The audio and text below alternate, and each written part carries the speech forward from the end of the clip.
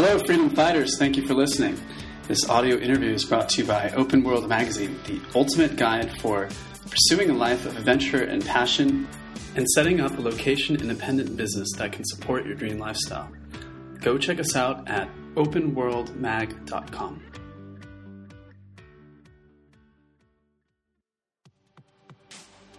Go check out the new manifesto on lifestyle design, authored by yours truly, Buy Your Own Island, now available on Amazon. It's been called inspiring and empowering and one of the best new books on entrepreneurship. Lifestyle design for 2015 and beyond.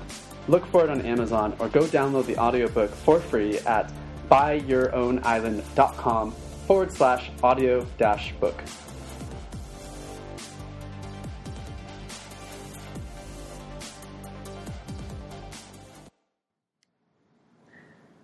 Hey, so welcome to episode 31. For the month of March, I've been traveling continuously, but keeping the podcast going at the same time, all part of the location-independent digital nomad lifestyle. This interview was recorded from the Cameron Highlands in Malaysia at the town Starbucks. I apologize in advance for any background noise during the interview. There were some kids running around and the occasional background music. Despite that, this interview was a great discussion between two experienced digital nomads who have been around the block a few times, and I think anyone can take a lot of value from this episode. So without any further ado, enjoy this episode 31 for the Open World podcast with Grant Weherly. All right, so I'm excited to have my friend and fellow world-romping digital nomad, Grant Weherly, on the show. Just want to welcome you, Grant. Thanks for having me on, Danny. Grant is the author of the new book, Break the System, Escape the Rat Race, Start a Business, and Travel the World, and I'm really excited to pick his brain. He's also a traveling consultant who makes his money through teaching products through platforms like Udemy. And how long has it been since you started your digital nomad journey, Grant? I'd say it's been maybe 2 years and a couple months, something along those lines. 2 years and a bit of change. So yeah, I was looking through your story and introduction of your book, and I think it's fascinating. You just sold all of your stuff and decided to move to Asia. What prompted this life move? Yeah, so it was actually something I was kind of working towards for a while, and I was kind of looking for some kind of transition point for the actual travel thing. So I was trying to do the self-employed entrepreneur route. And it had been maybe a little bit under a year at that point. But then I was looking to, the ultimate goal was to travel while being self-employed and owning my own business. So I was looking for something to ease the transition to the traveling business owner situation. So I actually got an opportunity to work part-time for a resort in the Philippines. And it was like the deal was, about 2 hours a day of marketing for the resort in exchange for free accommodation and food, and the rest of the time you're supposed to work on your business. So it was actually geared for people trying to do this kind of thing. So there was actually a very short turnaround time on like, okay, you got it. You should be here within, a couple weeks or whatever. So I had, I had an apartment at the time and didn't have a whole lot in my bank account because I'd been trying to hustle and start a business.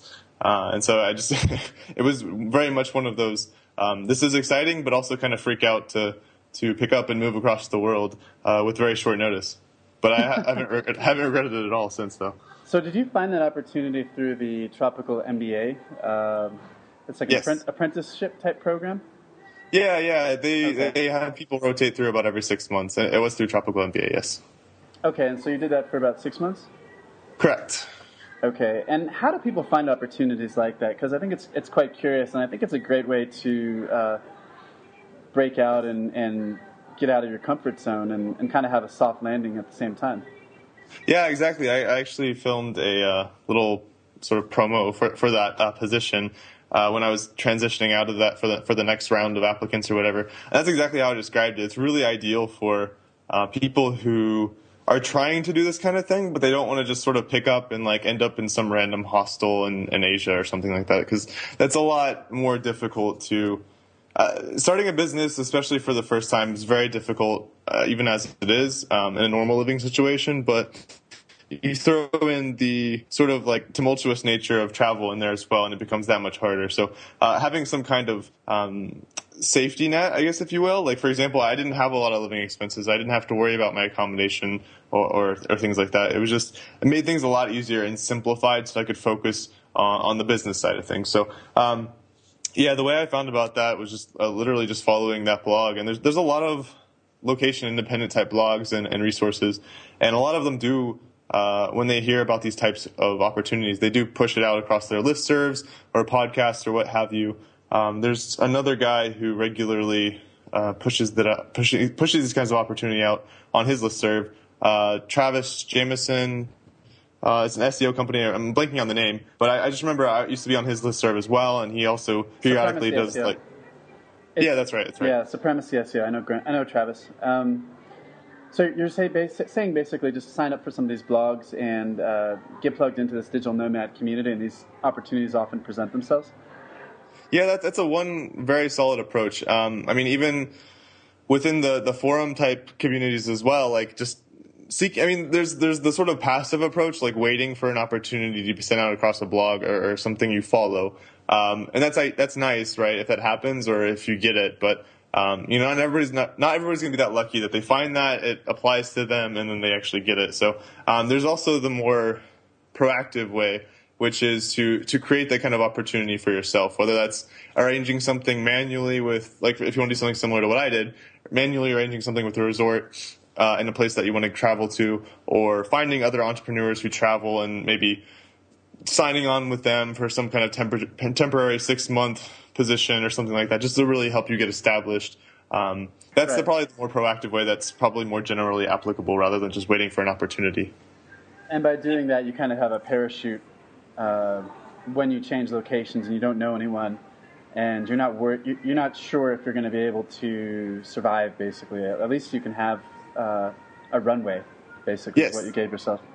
Exactly. Yeah, I did the exact same thing when I started to travel. I went to Mexico for 2 months, and I just worked out some trade for a website like that, and I got a free place. And because I don't know what it was that was holding me back, but I always felt like the wheels might come off, if I suddenly disappeared from the scene. Because I was working so hard trying to get my business going, and I felt like if I disappeared, what are my clients going to say? Are they going to crucify me or but then nothing happened at all. It all went smoothly. So. Mm-hmm. Yeah, and actually it's funny. I don't know if you caught this in my book actually, but we had that conversation about how you've done that, where you trade accommodation for building a website for a resort or what have you. And it's funny, I actually put that in the book as one thing you can do, and it was 100% based on my conversation with you about that. So props to you for that. I don't know if you caught that, but. Oh, really? Yeah, it was. I was suspecting whether you inserted anything I told you in there, but I know that what you've written in the book kind of mirrors my own journey a lot, actually. Mm-hmm. I think it's a pretty common journey for a lot of people, and that's why I wanted to write the book. Absolutely. So, Grant, let me ask you, what do you think we're afraid of? Do you think what holds people back? I'd say you could put it all in a nutshell of fear of failure. Actually, another thing I wrote in the book, which I thought was just, it blew my mind when he said it, is that a friend of mine who's, he's back in the States and he's doing really well in his own business that he started, but he's also still working for GE. And, he's doing well in both, and he actually wants to do the whole travel the world type thing, and he's making way more than he needs to do that, but he still keeps on to his job at GE, which he doesn't really like. He doesn't hate it enough to make him quit, but he would much rather be doing kind of what you and I are doing. And so when he told me that, and it's when he speaks enviously of this kind of thing, the question is just really obvious, well, why aren't you doing it? And I asked him that, and he basically said, well, what if I fail? And I'm like, well, you've got so much runway based on how you're currently doing that, that's not even really that it's not that realistic of a fear. But I think that's the fear, right? Is what if I fail? What if something bad happens? But it's very much a ambiguous kind of fear. I think most people, they're afraid of that general kind of failure or that worst case scenario, but they haven't really figured out what that means or how realistic that is. Because I think a lot of people, if they actually take the time to really assess their situation and what they're afraid of, it's normally not that realistic a fear. And for him, for example, like the way his business is doing. Like his worst case scenario is just like he'd probably would run out of money in a year or something like that. Like it's not even really really worth avoiding that risk, right? Because in a year you can figure out something else to be doing. So for him, it was just, and for a lot of people, it's just not really clarifying that general sense of failure or insecurity, or people are afraid of the dark. Like it's jumping off of the traditional script and not knowing what will happen, because there are a lot of books about it and there are a lot of blogs about it, but it's still something where people are also a fear of things that are ambiguous, things that they don't know what will happen. And this is one of those situations where if you pick up and you move to Asia or Mexico or wherever, you're not really sure what's going to happen. And so that makes it scary for a lot of people, I think. Okay, so we have all these irrational fears, and we don't really even know why we have them, right? We don't understand where they come from, or we haven't defined them. They're basically very abstract, is what you're saying. Yes, I believe that. As you were talking, I was reminded by something I read by Tony Robbins in the book Awaken the Giant Within, where he says, people make these excuses where they say, oh, I have to do this, or I have to work, I have to go this 9-to-5 job, I have to, make money so I can have nice clothes or buy a home. And he says in the book, you don't have to do anything. You can pack up and move to the Bahamas if you want. But why do we feel like, is this some kind of social conditioning that's imbued? Like in your friend, for example, like does he feel that he has certain responsibilities that are keeping him from doing what he wants in life? Where would you say that comes from? Well, I think there's definitely a social aspect of it. I mean, even people who are fortunate enough to come from generally supportive families and friend groups, even everybody will face some form of judgment. Maybe there's another issue, which is that another common thread about people talking about this kind of thing is that they see it as a massive risk. And that reminds me of, it's like there's some good quote that I wish I could say verbatim right now, but something about Richard Branson and about how he's taken all these massive risks, but he's actually not into taking massive risks, but very, very calculated large risks. But they're calculated, and it's not really that big of a risk if you really flesh it out and understand what the risk is, what the reward is, and whether it's worth doing. So that's the way I see it, is that this is a riskier route, but if you plan it out and you understand the risk, the reward, what happens in the case of failure, what happens in the case of success, it's actually a very rational decision. And it's not just I'm going to take off and hope for the best. And, I could end up in a Thai prison on the concrete penniless or something. That's what happens if you don't plan. But so I think that's another thing is the lack of planning, or thinking it's a risk because you haven't gone through the experiment of actually planning out how you would approach this kind of thing. Yeah, exactly. I love that anecdote you just gave of Richard Branson. I think anytime you have a big goal or you need to take a big risk, I think it helps if you break it down into small chunks, milestones, because nobody really arrives at some big success overnight. It's a daily process, and it's a daily grind, right? Exactly. Yeah, and going back to what you said about your friend, worrying about running out of money, I remember Tim Ferriss saying, in case I run out of money, I can always rob third graders for their lunch money or something. There's always options, right? Yeah, maybe that's not the best one, but there is always something you can do for sure. And that's why I put the exercise of what if everything goes wrong? You can still do something, because the ambiguous nature of what if I fail. If you really go through that mental exercise of okay, what really happens if you fail? What does that look like, and what can you do in that situation? It's a very productive exercise, and that's one of the things I tried to convey in my book is that if that happened to me tomorrow, that's a possibility that could happen to me tomorrow, and it's in some ways less secure because you're a traveling entrepreneur, you're self-employed, what have you, but I still know I'd be okay because I've sort of gone through this exercise, I've planned it all out, and I understand the kind of risks that I'm taking on going this route. And actually, so going back to the Richard Branson thing, so I remember if you look at what he's doing, right, starting an airline and things like that, it's ridiculous, and you look at that and you say, wow, it's a massive risk. How can he do that?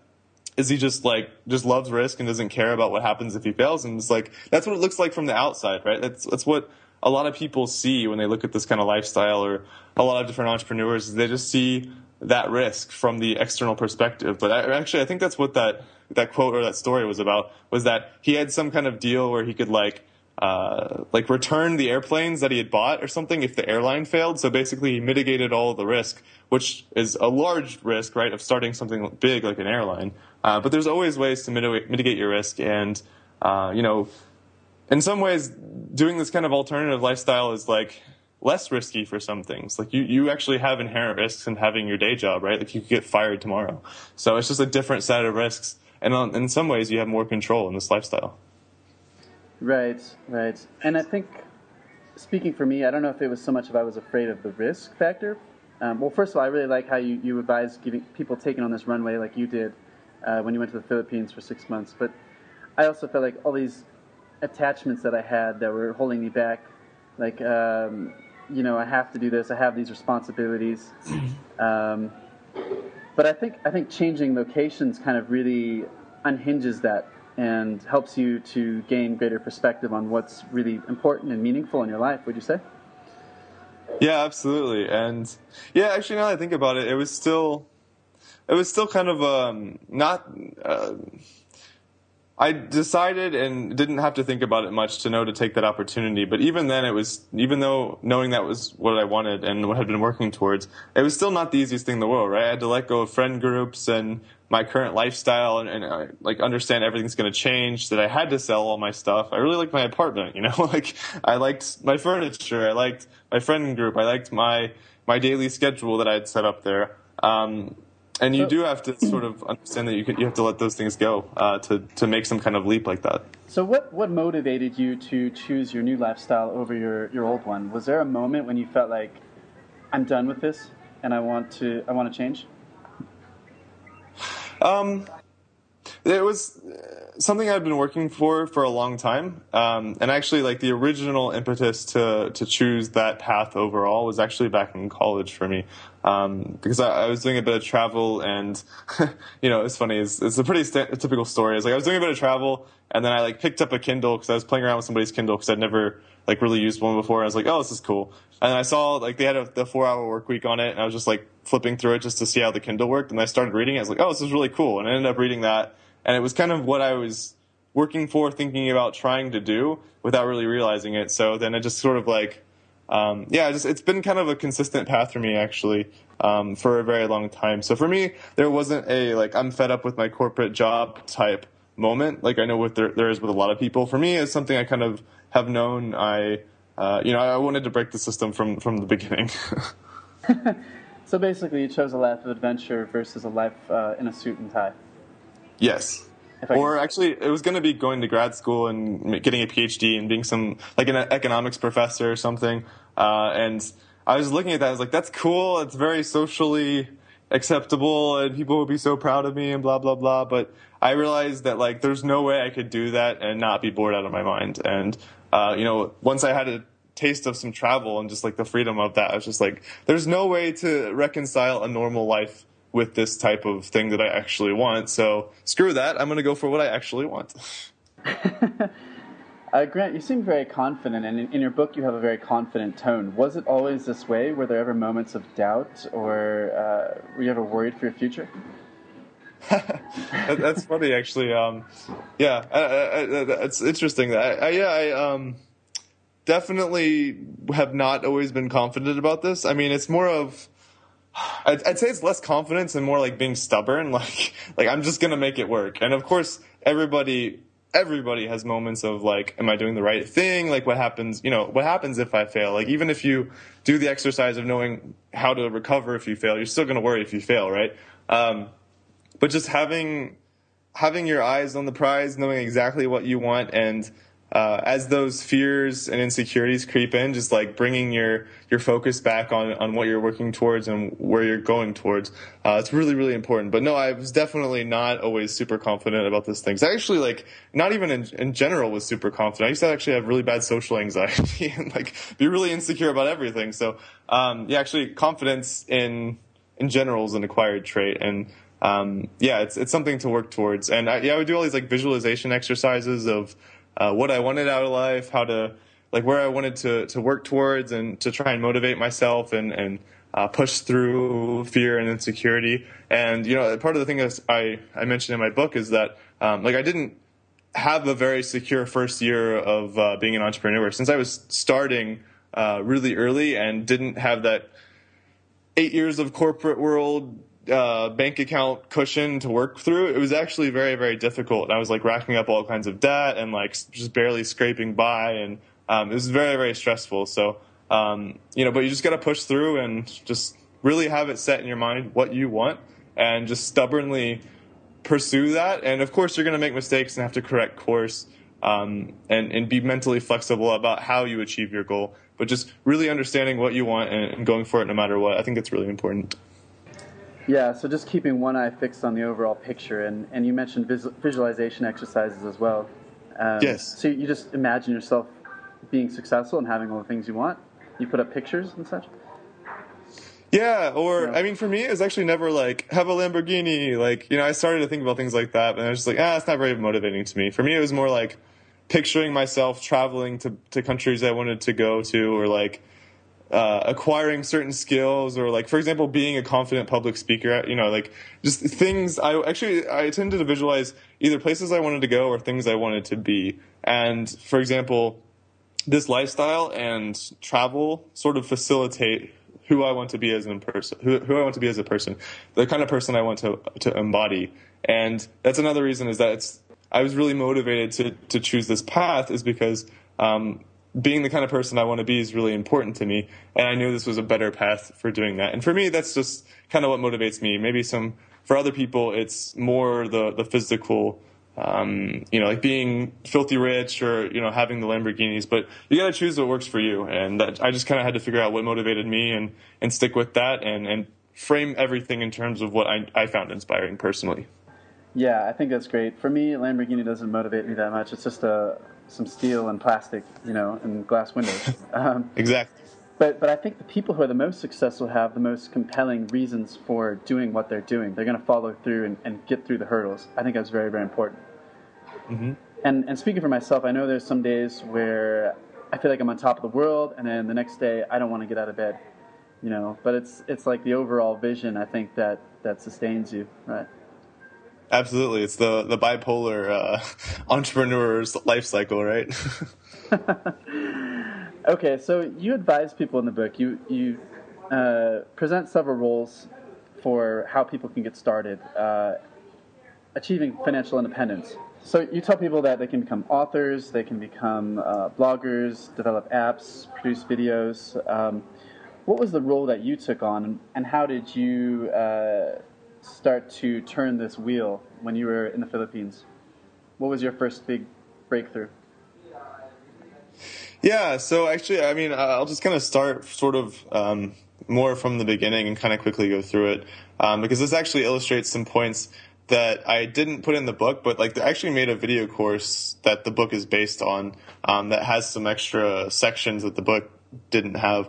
But yeah, so one of them is, for example, having the wrong kind of perspective about what type of business you want to start. And that's actually how I started. I was like, I'm going to make a startup and get investment and like build this massive program for people with ADHD and totally redefine like blah, blah, blah, and just this really grand big vision. But my motivation was actually to sort of start a lifestyle business. And so those are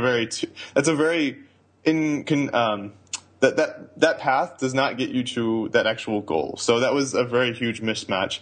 And that took me actually a bit to realize. So I was trying to do that and build this like platform and do all this stuff that I didn't really know how to do, teach myself how to build a website and like build a brand and all these things.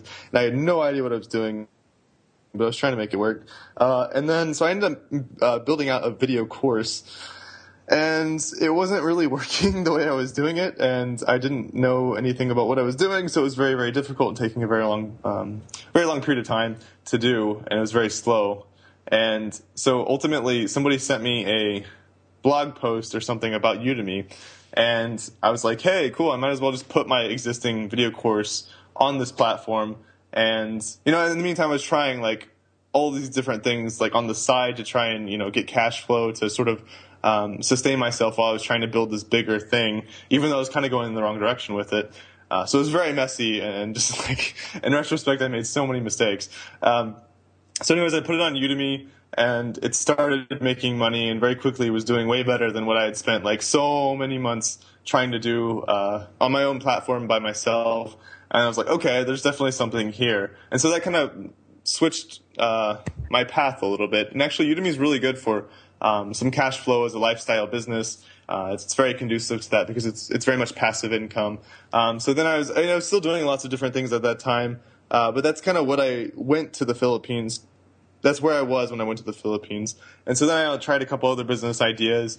But then what hit was, my courses were still doing really well. And then people started asking me how to do that. And then they were like, can I like pay you to help me launch courses on Udemy? And then I was like, okay, that's a pretty good business opportunity. So yes, you can pay me. So then I started doing marketing services and, working with other, like online instructors and figures to get them onto Udemy or to move their content around, and basically starting to work with online course creators. And so that kind of took a new direction that there's a lot of lessons learned from that experience, actually, because I kind of went with the flow of what people wanted and what people were asking of me. Because before, the very original project I created, I had a concept of what I wanted to make, and I tried to do all the market validation stuff, but in reality, like, it was still my idea that I was trying to like sort of push on the market, which is a much more difficult thing to do. But once I started to go with what people really wanted, what people were proactively asking for, which is like support to take their courses and put them on Udemy or use Udemy for various purposes, because that's something that I then knew about and had gotten quite good at, then everything became so much easier. And yeah. It made things so much more streamlined, and I didn't have to like hustle anymore because it was something that was very much in demand. And you did a great thing. You played up your strengths there. You already had expertise in this area, and you created a spin-off product from that, which possibly was even more successful than your original product. Yeah. Yeah. Like 100 times so, yes. That's great, because I had a lady that I consulted with, one of my clients recently, and she's teaching English now. She's an English teacher, but she's also written several books on Amazon. And she wants to know, she didn't know what she should do next. She wants to create some kind of product. And I said, well, why don't you just leverage the two things that you already have? There's a lot of people that want information about, how to teach English abroad. You already have experience with Amazon and Kindle, so why not create guides, for each country, something like that. And she's like, yeah, well, I'm like, well, go do it. So you actually had quite a bit of success with this Udemy course that you created, this ADHD course. You had over 4,000 students. What do you think made you successful in this effort versus others who create courses? I know a lot of people are creating Udemy courses, but not really making a whole lot of money right now. What's the key differentiator?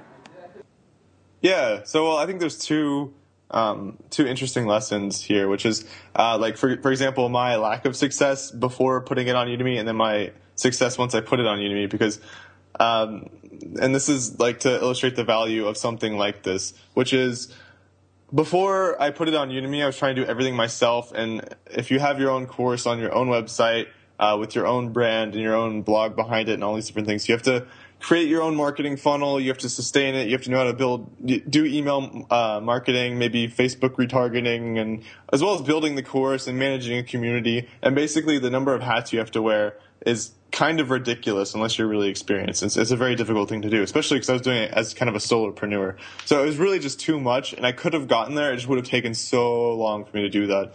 And that's something I realize now in retrospect. So that was the value and sort of the transition point there, is that all of a sudden, that's one of the things, it's the value proposition of Udemy, is that they take care of a lot of that for you. You don't have to manage the people as much. A lot of the marketing is taken care of for you, in the sense that it's a marketplace. So similar to Amazon ebooks, you'll have people organically buying your stuff, which just takes a lot of the responsibility off of you. So that's one key lesson, right? Is like, understand the scope of your project, and like if it's something you can handle with your current expertise. And that's one of the things I try and talk about in the book, because that was a huge mistake I made in the very beginning. And the second lesson, which is, why was I successful, or why am I successful, whereas a lot of people aren't on Udemy? That's a little bit of a tricky question to answer very succinctly, but I'll just kind of say some of the common mistakes people do make, because I've worked with like dozens of instructors now. And that's one, not understanding how Udemy works as a platform. So it's actually very different than self-hosting your courses or other similar platforms. It works in a pretty unique way in terms of the way you have to launch your courses, understanding how to optimize your courses for the marketplace, understanding the types of people that are buying courses and the types of courses that are successful. So you really got to understand Udemy as a platform to be successful at it. And there's also lots of, just random tricks and things that people don't understand until they just play around with it for a very long time. And then another major mistake people make is kind of similar to what I did with my very first project, right? I wanted to make something. So I was like, okay, what do I want to make for the world? And I started to make it and put it out there. And that's not a very good way to make a product, right? It's much better to look at what's successful in the market and align that with your current knowledge and strengths, or maybe do something in reverse where you have people ask you for a product and then you create it. So the way that relates to Udemy is, for example, that product that I originally made and then put on Udemy, it actually did not become successful until I transitioned the target of the course to something that was more aligned with the audience on Udemy. So, for example, it was originally pitched as like, okay, if you have ADHD, here's a really awesome course to help you just like live life better, and it's something that's alternative to just handing you a prescription for Adderall, and it'll just make your life better, and in all these different ways. And it works for that. But if you put that on Udemy, it's a very small part of the overall market. So one of the things I did, and I quickly figured out, is that I changed the sales message and the pitch of the course to be more along the lines of maybe not people who are strictly ADHD, like they're diagnosed, they have that label as part of their self-identity, but they kind of have that personality type, and they just want to be more productive in general. So it sort of widens the appeal of the course, and it was also something that was more appealing to that audience as a whole, because there's a lot of entrepreneurs on Udemy, and there's also a lot of people, like a lot of people in general who are kind of ADHD-like nowadays, but they don't identify as ADHD. So then all of a sudden they're interested in the course, and they were buying it, whereas they wouldn't before, given that sales message. So that's a very important thing, is to look at the types of messages, the types of positioning of the course that really sell well, and trying to align your course with that. Because it was the same content actually for both things, but the second one sold infinitely better. And it's because you kind of position it towards professionals. I'm looking at your sales page, and you say, are you sick of the frustration of not being able to productively focus? You put in productive focus in there, and you say, how do people still manage to become successful lawyers, doctors, entrepreneurs? So you're focusing those towards a professional crowd, your sales copy, basically. Yeah, exactly. So the types of people who would identify with the sales copy now is much different than what it was before. So that makes it much more appealing. Assuming that there are people who they're more of the second category of people who now identify with it, then it's going to sell better. And the cool part is actually the content itself works for both messages, right? It works for people who are officially diagnosed with ADHD and want it for that reason, and it also works for people who are kind of distractible entrepreneur types or lawyers or doctors, whatever, but they just want to be really effective despite that kind of personality. So it works both ways. You just got to understand the sort of messaging that's going to resonate with people, and that can really sort of make or break your course. Okay, so some of the takeaways I'm taking from this as well are it can just be little small things or little tweaks that separate people who are successful creating products, books, Udemy courses, versus people who are not. And it could just be like doing a little research, seeing what people are actually interested, what they're buying, and then tailoring the message so that it seems irresistible to them.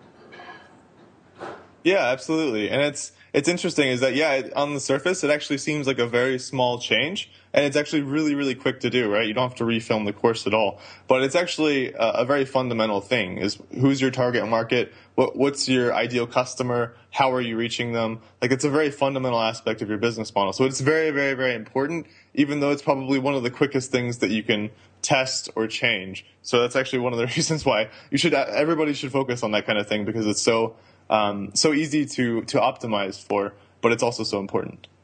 Okay, so another big part of the game that I want to ask you about here is pricing. Because Udemy, just like a lot of other platforms, has kind of a freemium model. And in your book, you talk about selling ebooks for $200 or $400 when you discuss your freedom app and what it takes, how many ebooks you have to sell to reach your freedom number. I see that you're selling your course for $297. How do we earn these premium prices when a lot of people are just giving their content away for free?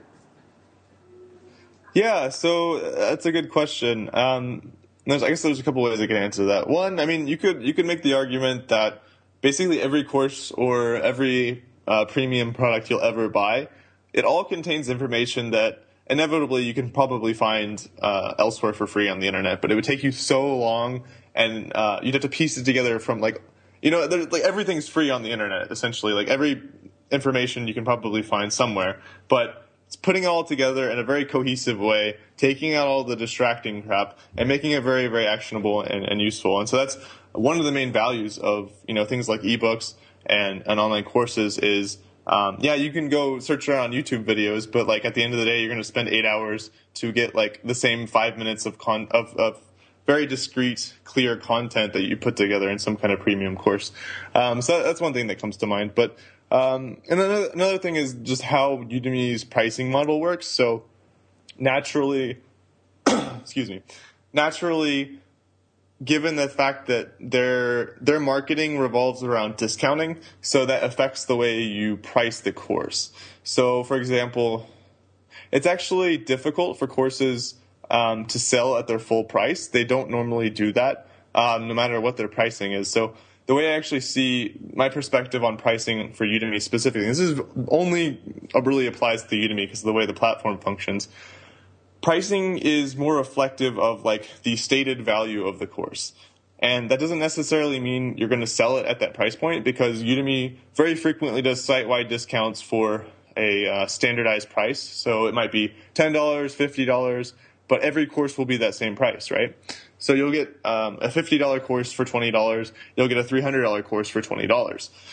So the price that you're putting for it is more of like a statement of value based on the quality of the content, how much in demand the content is, the quality of the filming, is it live filming, is it screencasting, things like that, how long it is, how in-depth it is, the types of reviews you have.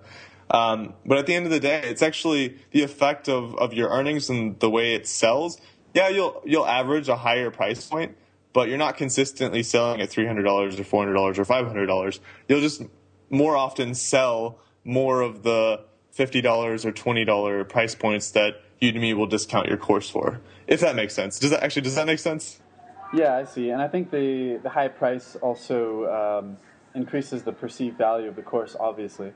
And it gives you more negotiating room, would you say, to discount? Yeah, absolutely. And people will be upset if you have a really crappy short course and you put it for $500, of course. But if you can legitimately claim that you have a course that, in sort of a normal situation, you can sell for $300, for example. Like that ADHD course, if I did go ahead and build out my platform and my audience and such, I could sell it at that price point. I have sold it at that price point. But again, the nature of Udemy is that you can have access to lots of different courses and kind of at a cheaper price. So it's more of a quantity versus price point difference. And it's also a motivating factor for them to buy the course if they feel they can get a $300 course at $30, for instance. Absolutely. Yeah. That's one of the ways I consult people when, for example, when they freelance through something like Odesk, for example. So what I tell people with Odesk, for example, is if you're freelancing and you can set your price, you can set it at $20 an hour, or you can set it at $100 an hour. But just because you set it at $100 an hour doesn't mean that you have to charge people that. You can also negotiate and give them a better rate. But how are they going to feel if they get a $100 an hour? Okay, 1 second. All right. It's a good point. Keep repeating it. And that was a good point I was making, but hold on. All right. No, I know where you're going with this. It's good stuff. Yeah. So how would someone feel if they get a $100 an hour freelancer at $50 an hour, or a $20 per hour freelancer at $20 an hour or whatever? They're going to feel like hey, I got a great deal on this guy, and I'm super excited to work with them, and you're probably going to get better quality clients at the same time. Yeah, absolutely. It's basic negotiation skills. Like there's books written about this. It's bracketing. If you have a target price you're trying to sell at, you're going to pitch them originally on something much higher. So that way they bring it down, and then they feel good because they think they're getting, or like they bring it down, and it's not the original price that they see, but it's also what you're going for at the end of the day. So yeah, absolutely. It's a key part of sales, negotiation, all that. Yeah, I think it's great. I think it's one of the hacks that you can use here because a lot of people are looking through the wrong end of the spectrum. They're pricing their services and products at the bare minimum, thinking that they're going to work their way up. But I think that way actually takes a lot longer, and they get frustrated, and they don't make very much money. So. Yeah, and having worked with clients for like a service business, for example, it's actually, if you talk to anybody who owns a service business or who's run one in the past, they all kind of say the same thing. And I've I've lived through this as well. And it's very, very true. And it's a very consistent lesson everybody learns when they have a service business, which is you want to price for the types of clients you want to have. And you don't want to price at the low end because the types of people you'll get at the low end of the pricing model will be the biggest headache. Always, like always. If you're going to coach somebody for $50 a month versus somebody for $800 a month, the person at $800 a month is not only like paying you $800 a month, but they're also a much better person to associate with. They'll complain less. They'll be really happy with what you provide. And it's just really interesting how it works that way. But it's the type of people you want to associate with, and it's putting that value proposition on yourself and that statement out there that like, no, I'm not the bare minimum. I want to work with the high rollers. I want to do that kind of thing, and then just doing your best to do that. And I mean, obviously, you don't want to put that statement out there and then under deliver, but it's going for that high end right out of the gate is a much better option than trying to, like you said, work your way up. I agree totally. Yeah, it's awesome. So I'm shifting gears here a little bit. I see a common denominator that a lot of people are doing is, and what you mentioned is going where the customers already are, Udemy, Amazon, rather than trying to do everything yourself. Let's say you put out your first Udemy course, you start making some money. What do you do next? How do you scale up to your freedom number, as you put it? Do you just kind of keep creating more products? Do you start building out the website and the mailing list? I mean, what do you suggest? Yeah, well, I guess it depends on what direction you want to take. If you want to just be a person who creates lots of online courses, do you want to have ebooks as well? Do you want to, how diversified do you want to be?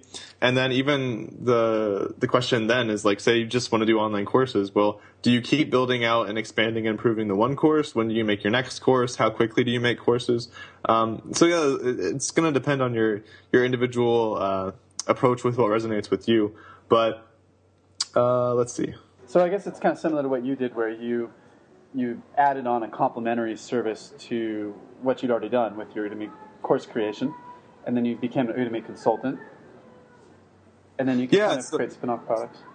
Yeah, absolutely. So if you're going to create new products, new services, you always want to connect them all together. Even, for example, some of the topics of my courses aren't super related, but they all kind of, if I draw a diagram of, for example, the flow of people between like my ebooks and my online courses and my YouTube channel, et cetera, like it all kind of goes together in a web of branding or traffic or what have you. And so it's very important to do that. And that's one of the things that's really important to keep in mind. For example, if you're going to make multiple ebooks or multiple courses, is that, for example, you can make and this is one of the things I'm still working on actually, is you can make an overall course on, for example, becoming a digital nomad, which touches on different topics about how to do that. And then you can create other courses, which are lead-on courses for like, okay, so you've got like these 10 options. For each of these 10 options, I have a follow-on course for exactly how to do that. And so you can just have all of these courses feed into each other. And so that way you have a nice flow of traffic and customers and people that follow you. And again, it's the whole 1,000 true fans model. It's really important to incorporate that, especially if you're doing information products. Awesome. So I'm just looking through your book again, and I think we've covered a lot of stuff here. So you have criteria for starting the business. One, you say your timeline, where you reflect on your goals, short and long term. Two, you say start earning money, performing the service or with the product as soon as you can, before you put up the website, all that jazz. How important would you say that is? Yeah, I think the overall concise way of putting that is to focus on cash flow before building assets. So again, one of the mistakes I made in the beginning was like, okay, I'm going to try and build this brand and figure out how to build a website and figure out how to do build a blog and email marketing and build out autoresponders and all this stuff. And that's a really massive asset, which pays off considerably over time, but it also takes a lot of time to set up. So, so it's really important to take that first step to get that initial cash flow so that you're not just dwindling your savings to try and go as fast as possible, to get as far as possible, to build the asset enough so that it starts paying off. So, and rather than that, if you can get enough cash flow right out of the gate, for example, if you're trying to build an online course on a topic, well, guess what? You can consult on that topic to provide the cash flow to sustain your building of that product. And that's really, really important because that way you can ideally have an indefinite timeline and you're not constrained to, okay, I've got 6 months of savings. If that runs out, then I'll be bankrupt and have to move back home with my parents. That's just not the ideal approach, because inevitably when you're planning out how much time something's going to take, it always takes so much longer every single time. And so if you create that cash flow right out of the gate, then it extends your timeline and it takes off that pressure so that you can build things the right way and you don't have to just hustle and potentially fail and run out of money and again, move back home with your parents. Nobody wants to do that. Yeah, I remember there was a book, I think it was called Stock Traders, or it was about stock trading, where all the smartest people, all the smartest stock traders lost all of their money because they were so sure of what they were investing in, even as it was crashing. Everyone else said, look, the market's not doing this. We need to change and invest in something else. But they were so certain that what they were doing was going to work, and then they just kept doing it until they basically ran out of all their money. So the third step in your process is the question of location or financial independence, and whether you value time or money freedom more. And you mentioned different types of businesses in your book, such as product businesses, service businesses, freelancing. So what's the balance that you recommend to people so that they can have both location and financial independence? So you can absolutely have financial and geographical freedom. And the main thing is just to take stock of what you really want. So if you're going to transition from working for GE, for example, to starting your business for the first time, you want to take stock of why are you doing that? What do you want to accomplish, and over what timeline do you want to accomplish that on? Because, for example, you can quickly do certain things a lot more quickly than you can do other things. And what I mean by that is that if you become self-employed, there's a lot of ways to become self-employed that will tie you to a location. There's a lot of ways that you'll be freed up in terms of your location, but then there's a lot of other ways where you can be freed up in terms of your time and your location. And so some examples of that would be, a brick and mortar business. So yeah, you're self-employed. So you've accomplished the goal of being self-employed, but you're tied pretty much to a physical location. And then you've got a freelancing model where you're freelancing, you're putting in your hours, you're getting your return. And so then you're probably freed up to travel where you want, and you have location independence, but you do not have freedom of time and financial independence, because then you're putting in the hours and you get that direct return. So if you stop working, you stop getting your cash flow. So it's a different level of freedom. And then you've got the whole other situation, which is, for example, you build up assets like ebooks and physical product businesses that are very automated and systematized, different things like that, very well set up businesses that kind of run automatically. And that's the best case scenario, right? Because then you're generating that income, you can live wherever you want, and you also have the freedom of time as well. So those are kinds of the different situations. And so the main thing is to think about, where are you starting with? Do you have lots of savings you can go off of and you want to go straight to the end, the best business model? Again, you don't want to totally run off your savings, but it's worth understanding that, okay, yes, you're really well established, you have massive skill sets that can allow you to quickly build a really substantial business, and you have the savings to do it. or you're a kid right out of college, you have very limited skill sets, and you're going to kind of start on a different level. So it's just taking stock of those things and starting at the level that's appropriate for you in terms of where you're at financially, in terms of your skills, and also where your goals are. Because some people, they want to be self-employed, but they don't care as much about the travel, or some people are really content with the freelancing model. There's a lot of people who've been doing that for, years or decades, and they travel around, they're freelance writers or bloggers, marketers, what have you, and that works for them because that's what they want. And in some ways, like there are advantages to that. It's just a different kind of pros and cons list. Right. I really like this example that you gave of these travel businesses. This one girl who sells salt and sugar commodities to restaurants back home. So like she literally, and she finds other products like that, where she can find it for cheap and she just ships them back home. I mean, that's simple and beautiful. I think I heard of a Norwegian guy today who has been traveling around the world on a ship called Chaos, and he chops coconuts on tropical islands and sells them. He's able to buy things using that. That's crazy. Yeah. I don't know his name, but someone was telling me about that. There was one resource that I wanted to ask you about.